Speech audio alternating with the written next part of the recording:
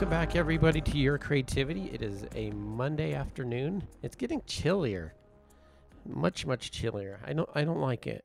My old bones don't like it. I'm not alone this time. For the past bit, I've been fairly alone with these, but we've got a special guest today. Molly, we had her on the podcast.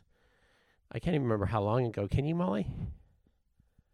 I feel like it's been potentially a couple of years. Yeah, that sounds right.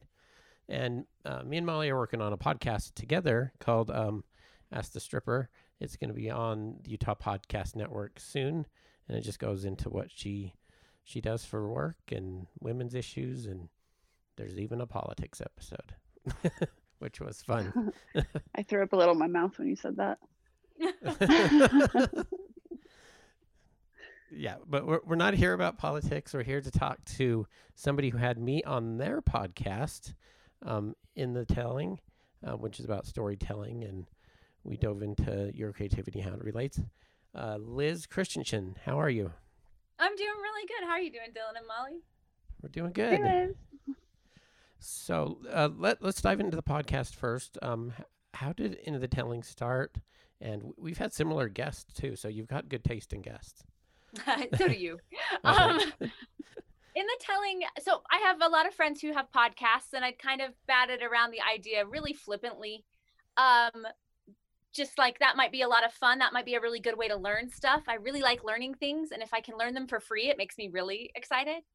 But I love learning from people who really know what they're talking about. So often you don't get that opportunity to learn from masters without it being either difficult on your schedule or difficult on your wallet. So I ended up having this surgery about a year and a half ago, spring of 2019, that was unexpected for me. I didn't plan on it, and the recovery of it put me out really. Like I couldn't walk very well for a while. I didn't move much, for a couple weeks. And so it was like, oh, I guess the podcast is something I could do now. And I really wanted to go back for a master's degree, but I couldn't afford one. The program I want isn't really in my state, and my family wasn't going to move to support. Like, that's not what our family goals were about right then. So it just seemed like this will be a great way for me to do something creative with my limited mobility during my recovery time. And I'll get a chance to learn whatever I want to learn from really cool people that I want to meet. And I won't have to have student loans of thousands of dollars in order to do it. So it just sort of kind of all came together over the course of like a 24-hour period of sitting in a chair and thinking. That is awesome. I always wonder how podcasts come about, and where the heart of it is. What is the purpose of your podcast? I think you asked me something similar to this. It's like, what do you feel the purpose is for it? I really feel like the point of it is for me to learn something and follow my own curiosities. And that sounds like really selfish, but because I only do what I want to do, I haven't gotten burnt out ever about it, which is nice. Like, it's always exciting to me to do this stuff. And I feel like, if people are going to be generous and give me access to their expertise and their ideas and their interests, like, I want to share that with other people. There's got to be other people who are interested in learning what I'm learning. So it's definitely like not something that I just keep in my own audio files and listen to. I want to make it available to anybody else who's interested. What are some of the highlight? Go ahead, Molly. Oh, I was just gonna say, I just think it's like incredibly brilliant. I'm just like super impressed, and like how have I not ever thought of something like this? And that's just so cool and such a wonderful way to learn, and not that you're just keeping it for yourself, but that you are giving an opportunity for other people to learn from what you're learning. Thank you. That's all. I just think that's amazing. Wow. Well, I'm not going to ask who's some of your favorites, but what are some of the highlights episodes that you've had?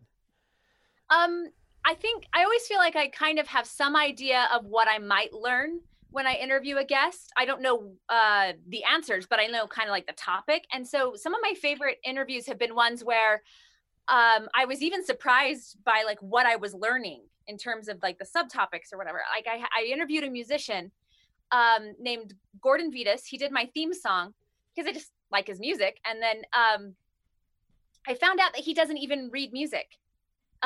He creates everything without even the music theory levels that I have. Like I can play the treble clef on the piano and that's it. And so I know how to read music more than he does, but I could never do what he does.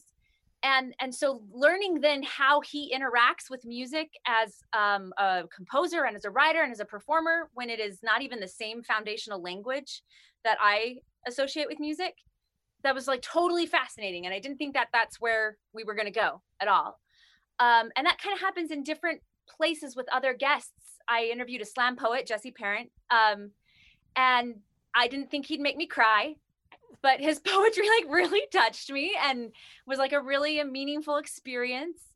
So I think, you know, all of the ones where I'm surprised, not just where I learned something, but like somebody kind of gave me a piece of their soul and touched my humanity, or just completely like took my attention and was like, yeah, that's interesting, but here's the cool thing I have for you, and it's this. I like that. I love being surprised by guests too. I learned, even if I've known the person for a long time, learning something new about them. In our episode with Steve, our 100th episode, I learned so many things about him that I didn't know before in that episode. So, how long have you been doing that podcast with Steve? Your Creativity, it's over 4.5 years. Wow. Yeah, he started on episode 3. Yeah. And you learned stuff about him even after all that time. Yeah, like his whole experience in the hospital, meeting nuns and all these different types of people, and how it basically evolved him into who he is today, and being so accepting of everybody. It was really interesting. Go check it out, episode 100. I think one of the cool things about doing a podcast is that, like, when you ask people specific questions, or they know the entire point of the conversation is that they're supposed to say stuff, they'll say stuff that just doesn't normally come up, or they'll tell you things that are more in depth and personal than just kind of happens over pizza, Yeah. And when it's organic and long going, you can start pulling really interesting stuff at them that they, like, I don't know if I want to say that type of stuff. I've done a lot of that where I'm like, well, that's been recorded now, and I've said that, and I hope I don't offend this person or that person or lose my job or whatever. Yeah, we're learning that editing through our episodes. So you talked about Jesse Parent's creative writing. You also do writing. You're a playwright, and tell us about your writing and your style, and what do you like about it? My writing has gone through a lot of different mediums, I guess. I think the first stuff I ever was paid to write were plays. But since the plays for the stage, I've been paid for screenplays and radio plays and poetry and a comic book. One comic book one time, which was really fun. That's really different, and I love working with a visual artist and kind of like learning new mediums. So I kind of write in all narrative fiction forms, or all fiction forms, performance or narrative. And I'm really good at the idea stuff and the plot creation. And then the part that's kind of laborious for me is the sitting down and actually like word crafting sentences into paragraphs, into I love dialoguing because it's just the way people talk. And I feel like since I come at writing maybe more from an actress background, I'm really comfortable with dialogue. But yeah, sometimes everybody hits writer's block, right? And when I get to that part, I'm like, oh, I have to pull my brain back from story creation and like just get through this line. That's not where my passion is. And you've got to find it's rhythm, because if the dialogue doesn't have rhythm, it could feel clunky. Yeah. Especially if you're writing something that needs pacing and rhythm, and that's where you're bogged down, then typically when you go back to edit, you're like, oh yeah, okay, I can tell that was creatively constipated, and now we've got to let it kind of flow a little better. Give it a bran muffin. And have you wrote for anything that you've performed in? Because you're also a performer and producer of like theater. Have.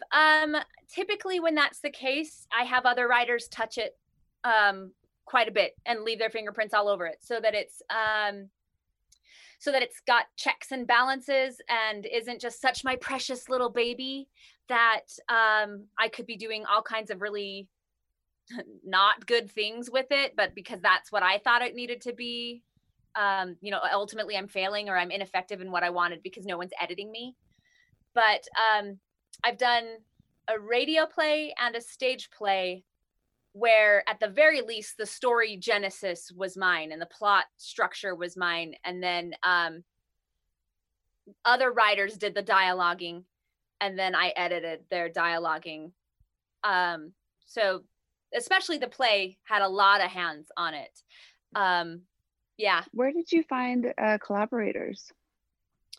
That's a really good question. I think that's one of the benefits of not working for yourself in the industries, like not being independently contracted. When you work for other theaters, or you're a gig artist and you're kind of like working everywhere, you just meet a lot of people.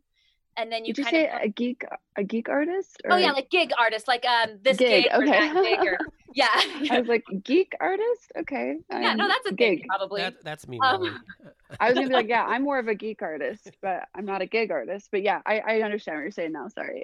Yeah, no, just working in a lot of different places and running across a lot of different people, and then you try out some working relationships and you go, okay, well, we did the thing that worked out okay, but then maybe that wasn't quite as easy as it can be for us to work or communicate together, or it wasn't quite as fun as it can be, or our schedules or our goals don't align, so it wasn't as convenient as it could be. I have a collaborator that I keep around for like almost everything I do now. We've been working together in various capacities for like 10 years, maybe 9. I don't really know. It's been a long time, but he's really multi-talented, and he gets, I would say he has the same kind of like approach and passionate approach that I do, but we see things very differently. We kind of are aiming the same direction, but we're coming from very different places. So we make a good pair in terms of like, why are you doing that way? And if you can persuade me that that's the way to do it because you're articulate and you think about it and we both ultimately want the same thing for this, then that's the way I need to go. And if I can, and if you're trying to persuade me that, and I'm realizing that, no, I really do believe in it this way, then I'm comfortable with pushing forward because I know I've had a strong advocate give me every other reason why I shouldn't do it that way. And my reasons withheld or withstood that. So. Okay. And you find that you can, sorry, I'm trying to think of the word, compromise, like when working with someone like that, when you really believe in a certain aspect of something that you can really, do you get what I'm saying? Yeah. The nice thing about that in terms of this collaborator is we tend to work in things where there's like really clear structures, and sometimes he's kind of the final say and the head honcho of the project, and sometimes I'm kind of the final say and the head honcho of the project, and it just depends on what the project is or how we've structured it or who hired us and how. So ultimately I think like there's more than one right way to do art because it's art. So if I'm like, this is how I would do it and I feel really great about it, but it's like he's head honcho on this project and he feels really great about it, then he's gonna have that final say. Yeah, and then it's like, that's the way he's gonna do it. That's cool. Okay, cool. Really interesting to me. How did you get started in performance, like theater? Were you high school plays?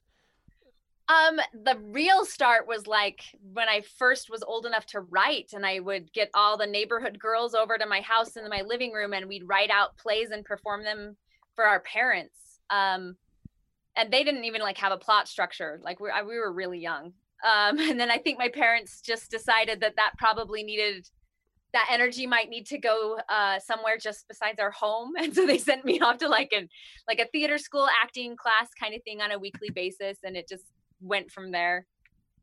So very cool. All along. I was curious, so you said this main guy you collaborate with is a guy, and I wondered, do you work with a lot of women, or do you work with more men, and like kind of the differences between the two? Is that okay if I ask that, Dylan? Yeah, do you mind totally. if I That's jump a really in here? interesting question. Yeah, you're a guest host. Do you ask Okay, anything? good. I haven't guest hosted, my first time guest hosting, and I'm like, I've got a billion questions. I guess I'll just jump in. No, jump in. His name's Anthony Buck, by the way. My main collaborator. And I think when I work with institutions, I guess, or established companies, often those are headed by men traditionally, just because I think that that's sort of where the world is coming from. Um, right? But I actually work with a lot of women. And I think that that's partly because, at least in in Utah where we live, a lot of art is considered to not be a breadwinnable industry. So you're either doing this on evenings and weekends, or you are married to a spouse who has the job that can really support a life. And so if that's the case in a traditional area, then often women are the ones who are finding ways to make that work, because they're not the breadwinner income, but they get their own thing and they have their creative outlet. And I do try to make sure that I'm overtly, like when I'm putting together a production team as a director, I like to make sure that I've got some diversity at the table. The last show I did that I directed had a huge male cast and very few women, and I vied strongly for there to be a second character that was female, even though the script didn't have that character be female. And so I also tried to put a lot of women on my production team for that show, because I just thought this is a lot of men in the arts in one space. So let's have some other voices. Do things run better when they're women run or men run? I don't really think that that's it. I don't really think that that is a gender thing. I think that one of my favorite producers is a woman. She is organized, and she's got all the follow through, everything that, if we want to get all gender stereotypical, that like maybe a good secretary or executive secretary would do. But I've seen her stand up to male board of directors and be like, this is the thing that needs to happen, and I'm going to kind of call you on how it's not happening in this moment. And I've just been so amazed, not because that was coming from a woman, but because that is a hard situation to navigate regardless of who you are. And she was just effortless at it. I've also seen the same thing, with men in different capacities. I've seen male stage managers handle a breakdown from an actor or an actress that's kind of an emotional breakdown with everything that you might think male stage managers are not stereotypically suited to do. And I really think it just comes down to, skill set, expertise, empathy, and communication, which is not a gender thing. Yeah. I feel that way too about good qualities are good qualities, and that's not really where they're coming from, but yeah, that's really interesting. I've worked a little bit in film and student films and things like that, and I've really struggled to work with in a male dominated kind of place and really feel, I don't know, comfortable, and try to figure that out, because yeah, a lot of industries are men because of traditionally the way things have been. And so it feels like, how did that woman who was a producer really even, like, you know what I mean, like, have the balls to do that. And I don't know if that's just a question for you or a question for her, or just like, a topic in general. I think a lot of the gender problem things that maybe I've come up against, I haven't come up against as much in the gig work that I've done, where I get to be kind of in charge, like as a director or as a producer. It happens more often when I'm an actress or when I'm a choreographer, and my job is artistically under somebody else's administration. That things can sometimes get dicey. But honestly, and hopefully this changes soon, but anyone who's been in these industries, I think, for any amount of time where they could be considered for these kinds of jobs like producer or director, they've already had to navigate these situations, right? Like multiple times, and they either successfully navigated them or they didn't. And if they're where they're being considered for producer or board of directors or whatever, they probably successfully figured out how to do that. Yeah. So I'd love, to know some of the feedback on some of the things they had to learn the hard way that maybe some of us could, not have to eventually. contracts. Have contracts. Okay. Lots and lots of contracts. I didn't mean to turn it into a whole gender battle thing. Oh, That was me. That was totally me. I tossed you the ball 100%. and you ran with it a little bit. Yeah. Through all the aspects of what you do, who inspires you, and what kind of keeps you going? Man, like everybody and everything. I think I have creativity ADHD because I get excited about way more things than I can even handle following through with. It kind of happens on an inspiration level too. People who do things for fun and not for money and are really new at them probably inspire me the most, though, because they're at the place of like fear and insecurity, and they could easily be doing anything else, like including watching TV, but they made this thing instead. And the bravery and the rawness of that and the progression you get to see when you watch someone do that again and again and again is like, that's just so cool. I think I really love that. So, I don't have a lot of people that I follow on Spotify, just because I'm loyal to the ones I got. But I have more, I would say, up and coming artists than established artists on like all my playlists. I just love seeing people grow and be brave. That's awesome, because there is good music out there. The popular stuff's kind of crap, but like the deeper stuff is really good stuff. And there's where do you find deeper stuff? I kind of feel like I wouldn't know where to look. Actually, when it comes to music, that's been the hardest for me, because musicians don't tag themselves or sort themselves in a digital way based on the geography of where they live. So I really like to buy local art, right, and support local artists. And that's been very easy on a fine art level, on a filmmaking level, even, because you can tell where the production company's based from. But with musicians, that was so hard. And eventually I just had to throw it out on Facebook and just be like, tell me who is making music in this area. And I joined like local musicians Facebook groups and stuff, because there was no Googleable way to figure that out. Yeah. Yeah.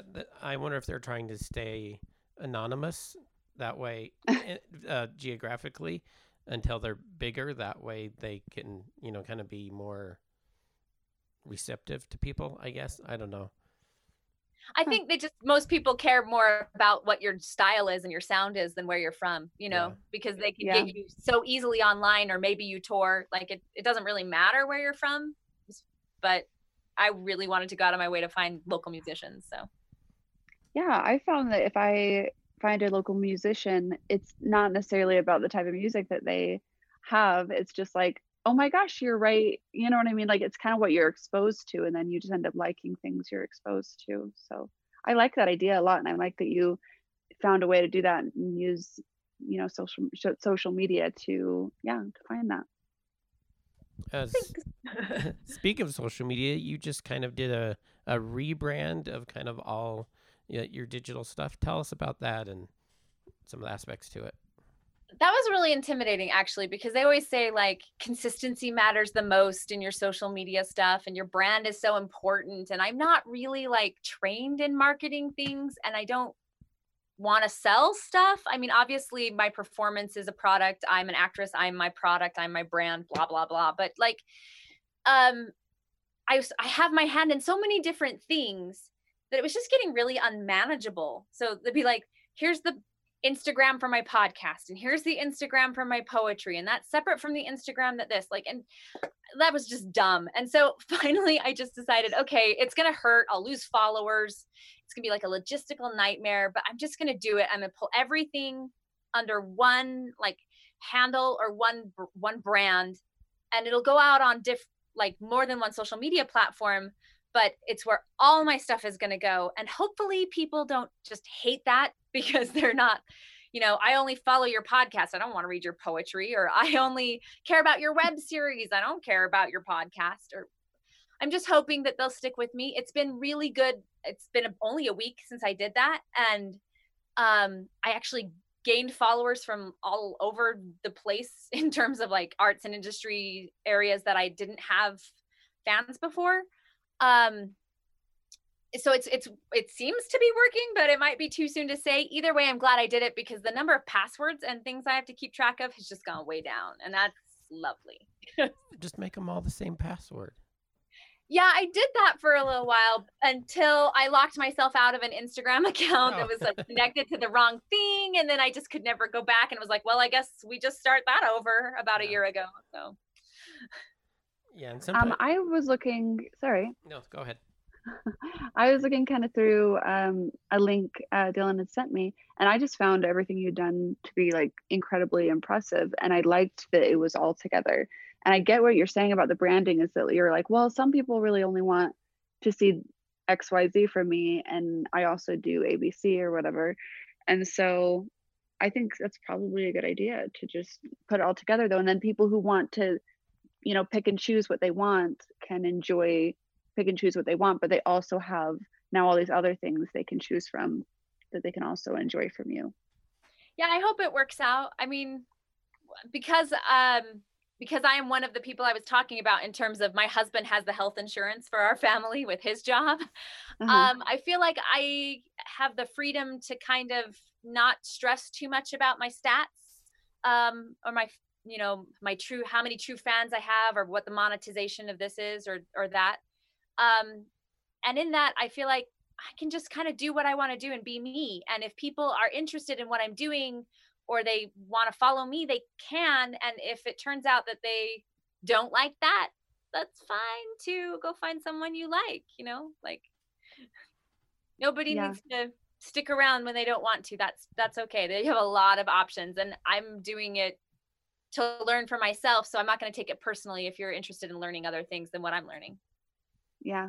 I don't think you would lose anyone. I would just think people would be interested to see all the other things you're doing. But that's my opinion, which is funny. I love that I'm giving you this advice, because I've struggled with the same thing where like I have many different things I have my hands into, but my online persona is very geared towards where I make most of my money. And so I feel very scared and almost like embarrassed to cross those brands together, Yeah.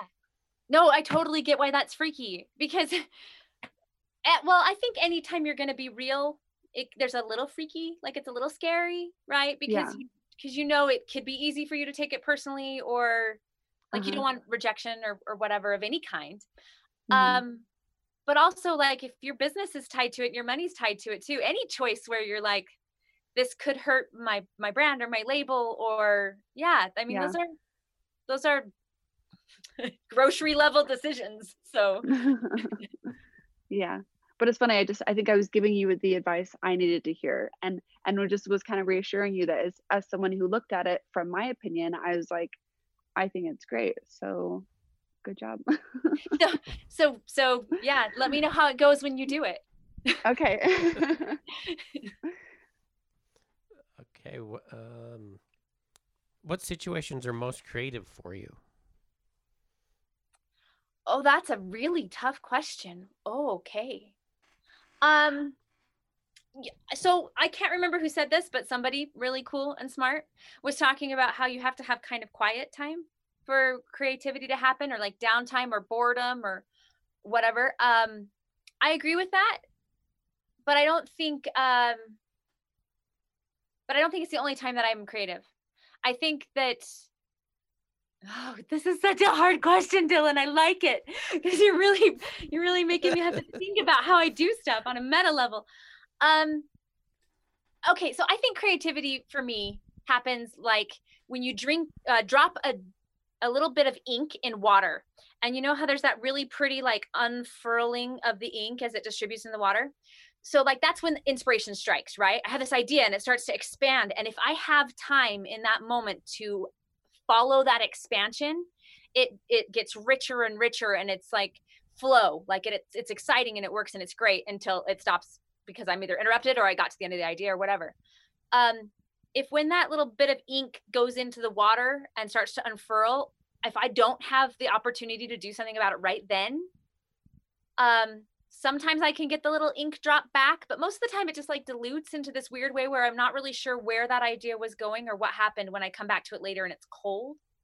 So I don't know that I'm more creative when I'm quiet or when there's downtime or when there's boredom or space, but I'm definitely able to ride the energy of whatever that creativity is as long as there's space and time, because chasing back after it, once I've had it, if I couldn't deal with it then, it always kind of loses something of its magic. Momentum, yeah. Momentum's gone. And reading your notes later sometimes is a confusing situation. Yeah. There are plenty of times where I read back on like story notes and plot stuff, and I'm like, clearly I knew what I was talking about, and so I only wrote like the briefest reference, but I have no idea where I was headed with that now. Who wrote that? Who was that person? Exactly. Can I ask what your novel's about? Sure. Or is that, you said you're writing a novel, right? Yes. I have about 60,000 words, and I'm aiming for about 90,000. So theoretically, that means I'm about 2/3 of the way there. But I guess it's a romance, but I wouldn't say. I kind of want to call it a dark romance, but that also feels a little wrong because it doesn't go quite as dark as maybe people who want to read dark romance goes.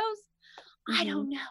It takes place in like a historical period in England, but it's not really in England. If you've been in England, you'll know the names I'm referencing. But that what happened in that place, I like created a place within that place.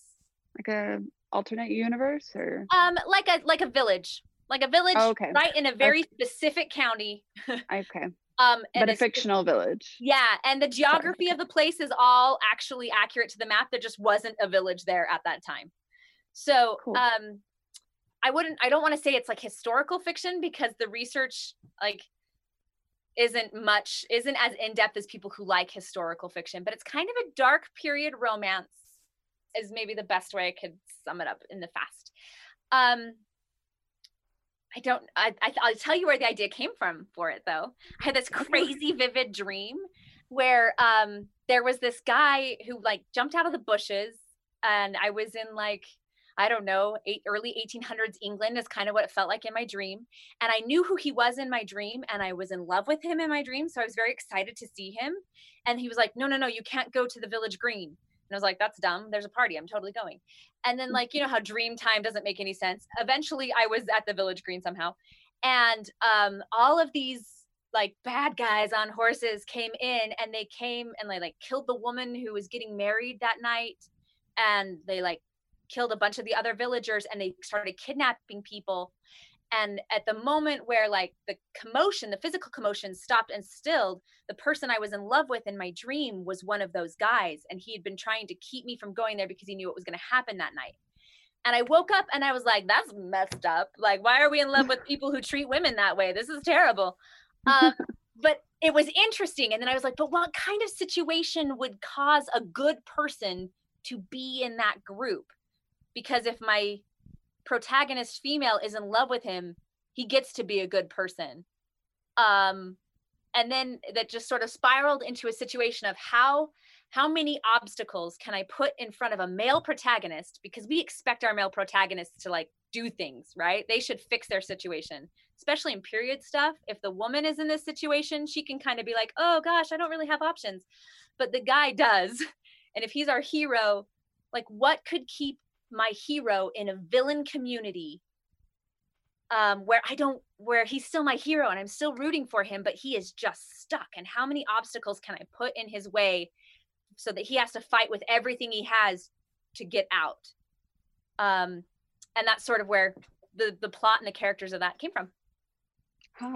That sounds super interesting. I'm really interested in like the psychology aspect of that.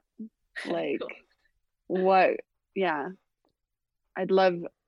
I'm interested. I'm excited for that. Let me know. I want to read it when it's ready. Yeah, if you want to be a beta reader for me, I would love it. I would be a beta reader. I would love to be a beta reader.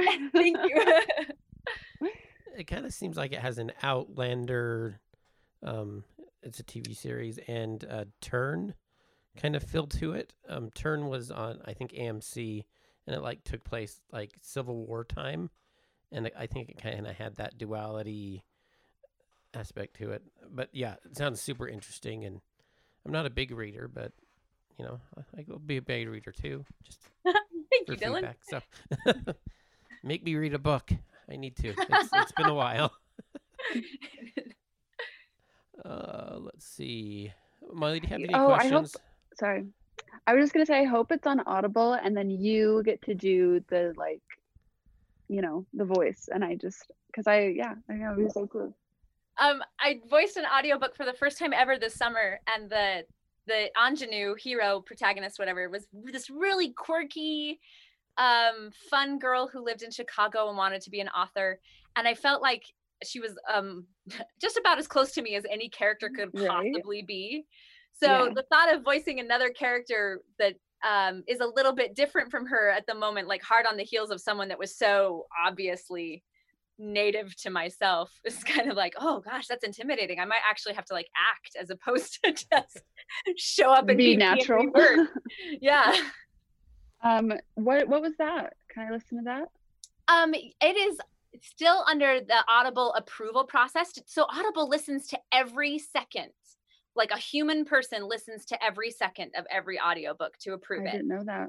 Wow. Yeah. I love that because you just assume it would be automated, right? And they do have like some automated checks so that the person isn't listening to things that obviously don't qualify or meet their standards. But if you think about the number of people who are going through Audible and stuff like that, yeah, they have quite a little turnaround time on their approval of those audiobooks. So the book itself is actually out, but the audiobook is still in its approval process. Okay, what's the book? It's called To Dream in Daylight by author Candace J. Thomas. She's a local author, and she's so fun. You should consider looking into interviewing her because she has the coolest ideas for things. So To Dream in Daylight is it's kind of Sleepless in Seattle, but these two people meet in their dreams and they don't believe either one of them exists. And dang. Yeah, so cool. It shifts between her first person perspective, his first person perspective, and then like the third person omniscient dreaming chapters where they actually interact. And she does this horribly embarrassing thing, and the video of it goes viral, and he sees it and realizes that she's like a real person. And then he goes on a quest to find her in as less stalker a way as possible in order to tell her that like he's real and she's real, and they've been in love for years, just thinking that they were figments of each other's imaginations. Cute. Oh, that is cool. That would be a good movie. I would. It like really to see would. That. Yeah, I would watch that. I would definitely watch that. So we talked about notes a few minutes ago, and before we started, we got a tour of your office there with your computer, and we saw your pocket wall. Yeah. And I don't want to make anyone motion sick by turning this around, but I might pull it off of the wall so then you can see it if you want. Yeah, go for it. Okay, cool. It came with me. That was rad. This is my pocket list. Pocket list. So you said it was like your bucket list, but like much more close term. Yeah. So my pocket list is a quick way to organize like things I really want to do, but I can't do right now. So I'm just keeping them in my back pocket. So like, this is my graphic novel, which I have it all summarized. It's like an 8-page summary, but I have to turn it into a script in order to give it to a comic book illustrator so that they can like lay out the panels. And that's like, I'm ready to do it. I just have other things that are like deadlines first. So that's sitting there reminding me this is the next step for that. I have all these ideas for music videos I want to produce. So I like write them on scraps of paper and I throw them in there. Ideas for the web series that I do, which I make my best friend do things that are out of her comfort zone because her therapist told her she should do that. And then she wasn't going to listen to her therapist. And I'm like, no, you should do this. So these are ideas of things that like, oh, Kelly would totally be uncomfortable doing that. And then real quick, what is your web series? It's called She Made Me Do It because I make my best friend do stuff. Oh my gosh. Okay. That's awesome. It's fun. That's a project that unfortunately gets put in the back pocket way more often than it should. I wish I moved that forward more fast, but we haven't yet. I have a short story. I have a whole bunch of picture books, a radio play, all these ideas for this convention I work for. And then I probably need a whole nother one of these because they're spilling out. I have one last catch-all that has like 8 different ideas in it because I'm out of pockets. But yeah. So do you set time aside every day to kind of like, and then do you at random kind of pick whatever's like jumping out at you to work on, or do you know what you're working on each day? Or this year I know what I'm working on each day because I've had surprisingly a lot of consistent work or projects that were long enough that but they covered me for months, and then by the time they were wrapping up there was another one that was a contract and it had a deadline. And so I have like this little just like weekly schedule thing, right? So today I know exactly like what I've got to hit because I have a contract I want to fulfill by the end of the week. But I also like breaks for what I'm working on. So I'll have like the main project. This is the thing that's due that I have to move forward. And then, you know, every couple hours I'm going to go have a creative affair with this other project for a minute and work on that for just a little bit. you cheat on your projects with I other totally, projects? yes, Everybody's I'm doing judging it. you so Judge me much right too. now. I thought you were a different kind of person, but No, I am polyamorous with the things that I like to do creatively. Not in my well, real that's life. pretty but, hip right now. So yeah. Yeah. I love to hear about that because I've found in myself and in a lot of other people I've worked with that a lot of creative people tend to really struggle to organize their life and their thoughts and their projects. So it's nice to see what you're doing and to take notes. I was raised by like a hardcore businesswoman. Oh, nice. And yeah, so a sweet, compassionate person, but somebody who back in the day when you still had to wear suits that were dresses would walk into a boardroom of men at a publicly traded company because she was the consultant they hired for efficiency stuff. So like I grew up with the 7 habits of highly successful teens and all kinds of stuff. And I'm glad because it moderated my other wild tendencies. Yeah. So you didn't have to learn those qualities. They were in you. I mean, you did have to learn them then, but like, you know, as an adult, you had them ingrained in you. Yeah. I have some good habits definitely from my parents that make my creativity less chaotic. Nice. Very cool. Well, let's talk about COVID. I was trying to figure out a way to avoid it, but you know, it affects everybody and their creativity and their workflow and their work. The past 9 months, how has it affected you? Because you know you do performance, so that got yanked. Yeah. Actually, the show that I had scheduled to direct this year managed to open and close before COVID quarantined everything. So I feel like insanely lucky that my major main stage piece happened this year because it closed mid-February. I definitely had plans to work in some films and to do some choreography stuff that definitely got shifted around. So fortunately, I guess by having creativity ADHD and kind of wanting to do a lot of things, I already had some things kind of going that I could just sort of focus on more. So this year I've done way less film, way less theater, but I've done a lot more writing, like a lot more writing because I can do that by myself and just email my collaborator.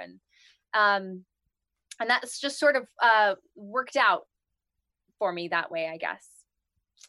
To answer your question, I don't even know. No, yeah, it did. For me and us, the podcast, it made things easier. It's like I was able to actually lock down people to interview, which was a nice twist to it. But it's also sad to see how it's affected, you know, people where that's their livelihood.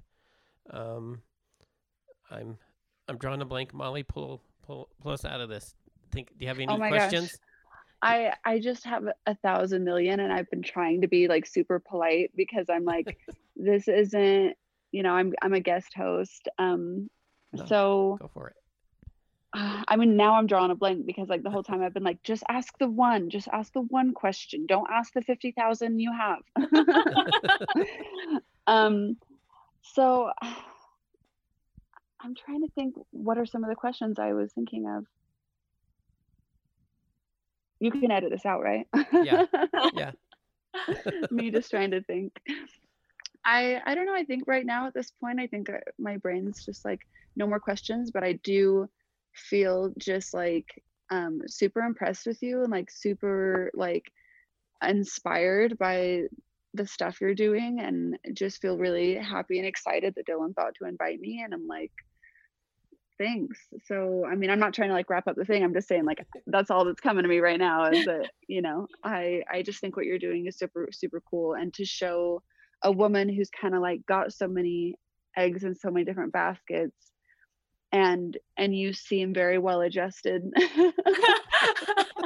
You know what I mean? Like for me, I try to do different things and I'm like, oh my gosh, I feel like I'm gonna like, you know, but yeah, I think, yeah, just I'm really inspired by you. So lest you think that it's like this always. So last week I was driving to the park to go like get some exercise, and I just had this like overwhelming wave of like, yeah, you know what? If you died today, nobody would miss you. Which I oh don't my really feel like God. that's true, So right? you But, are like, in fact a human woman, Yeah. is what you're saying. yeah, you know, Okay. you have like an imposter syndrome or like the demons in your head or like whatever your insecurity voices are.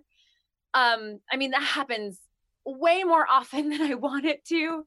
But I just try to drown them out with other things. Or actually the way it went last week was just like, okay, well, maybe that's true, but that's because I do things that, you know, like they're nice, but they're not like necessary to survival. You know, my kids depend on me for food, but my fans don't. So yeah, it's okay that they would survive if I died. Like that's good.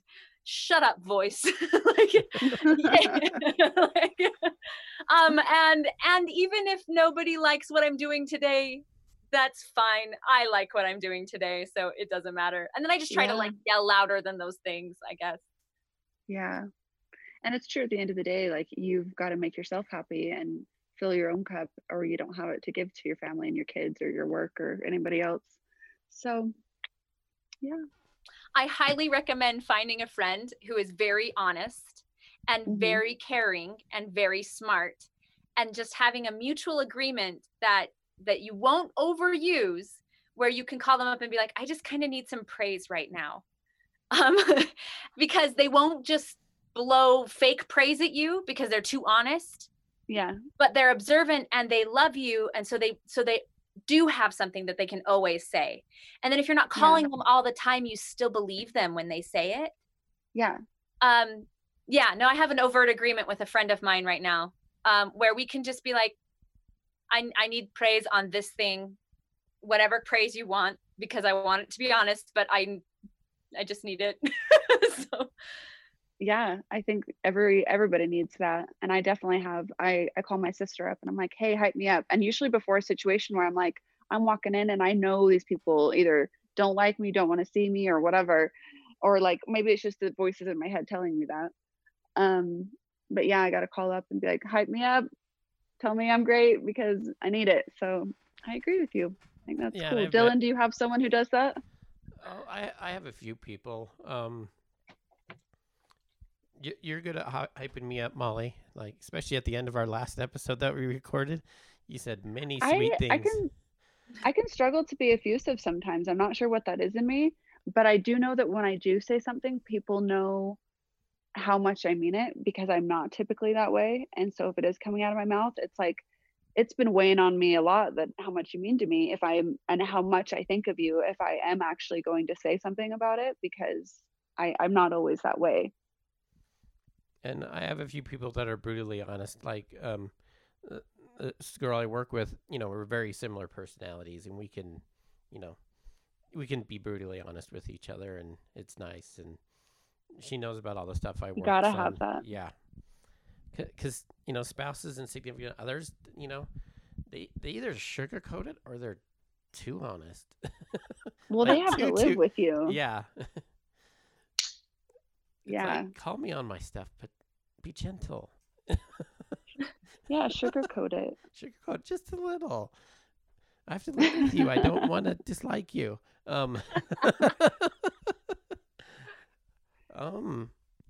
feel like it's a good point to do the bonus questions. And I'm not sure if we had these when Molly was on, so you're free to answer them too, Molly. The first Okay. one, what does creativity mean to you? I mean, I asked you this on my podcast and I still remember your answer. It's like bouncing around in my head. So I guess trying to not say what you said or just steal straight up plagiarize from you. If you can make me sound smart, go for it. I think I would say it's just making anything, whether it's a thought that you didn't have before, but like you created it, telling yourself your own story, or like deciding that this is the person that you're going to be and now you're going to work towards being that person. That's an act of creation. Or people who decorate homes pretty, that is not me. But that's a creativity thing. So yeah, it's making something, and that thing doesn't have to be a tangible thing. I love creative people who can make me laugh just by the things they say. Yeah, that's cool. I agree. Molly, You want me to answer that? If you want to. Okay. I was kind of just listening to her, and the first thing that comes to my mind is creativity to me is usually like problem solving. And sometimes that's very logical things in my life, and other times that's how do I process my own life or things that have happened in my life, and finding creative ways to do that. And typically that can end up being a podcast or writing, or creative things in that way. I don't know, that's probably all I have right now. No, that's good. I super like her answer. That's a good answer. Yay! Yeah, no, that's awesome. Okay, I was like, that wasn't super articulate, but I was like, I'm glad you picked up what I was laying down. Oh, I agree with you 100%. I say that. Are you picking up what I'm putting down? And here, it does not land. In my house, that statement does not land. It's one of my favorite things I like saying. Next is, who is your favorite Muppet and why? Oh, Animal. Actually, the blonde one in the band who has the bangs, right? And you can never see her face. And she's always just like, I don't know. But I don't know what her name. She's like not even a major Muppet, but I love her. She's like the hippie kind of one that looks stoned. I think it's Janice. It is. Yes. Yeah. That's good nerding out on you, Dylan. Oh. Dr. Teeth and the Electric Mannheim is the name of the band. Yes. Oh my gosh. That's amazing. That's impressive. Nerd. I'm a nerd. Mm-hmm. I'm a geek artist. And then lastly, in the movie of your life, this is always weird to ask actors. In the movie of your life, who would you like to play you? Probably Jennifer Garner. I could see that. Totally. Yeah. Dang, even the way you like speak, and like obviously the way you look, but also the way, what's that called? Elocution? Am I saying that right? Sure. Yeah. The way you elocute. You elocute like her. What's your favorite Jennifer Garner movie?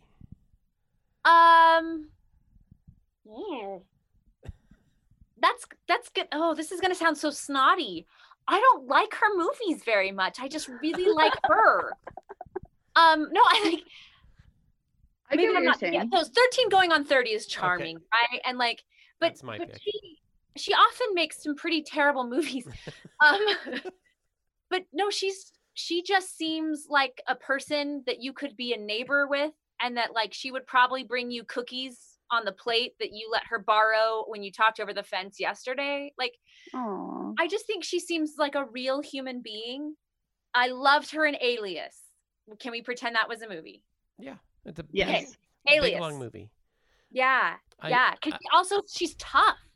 Oh yeah, Alias was awesome. I do not like her asking me what's in my wallet though. That's getting a little personal.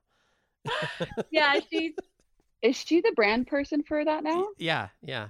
What's in your wallet? I did not pick up on that. Yeah. Huh. Good for her. Every once in a while, I just watch what she's doing with her hair, and I think, okay, so that's what that would look like if I did that with my hair, and then she gives me good ideas. Nice. Awesome. You're like, what are we doing now? Okay. I don't have a lot of options. You just look up. You're like, what's Bruce Willis doing now? I'll just do whatever he's doing, right? Oh, speaking of Bruce Willis, this is a tangent.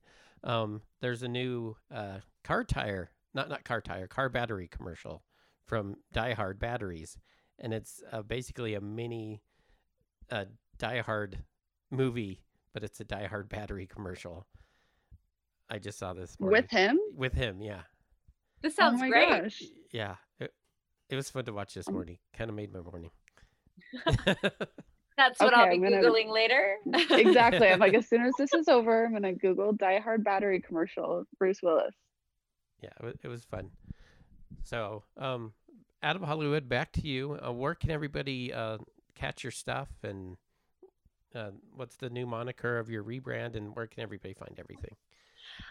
The easiest place to find everything is LizzieLizzieLiz.com. So LizzieLizzieLiz.com.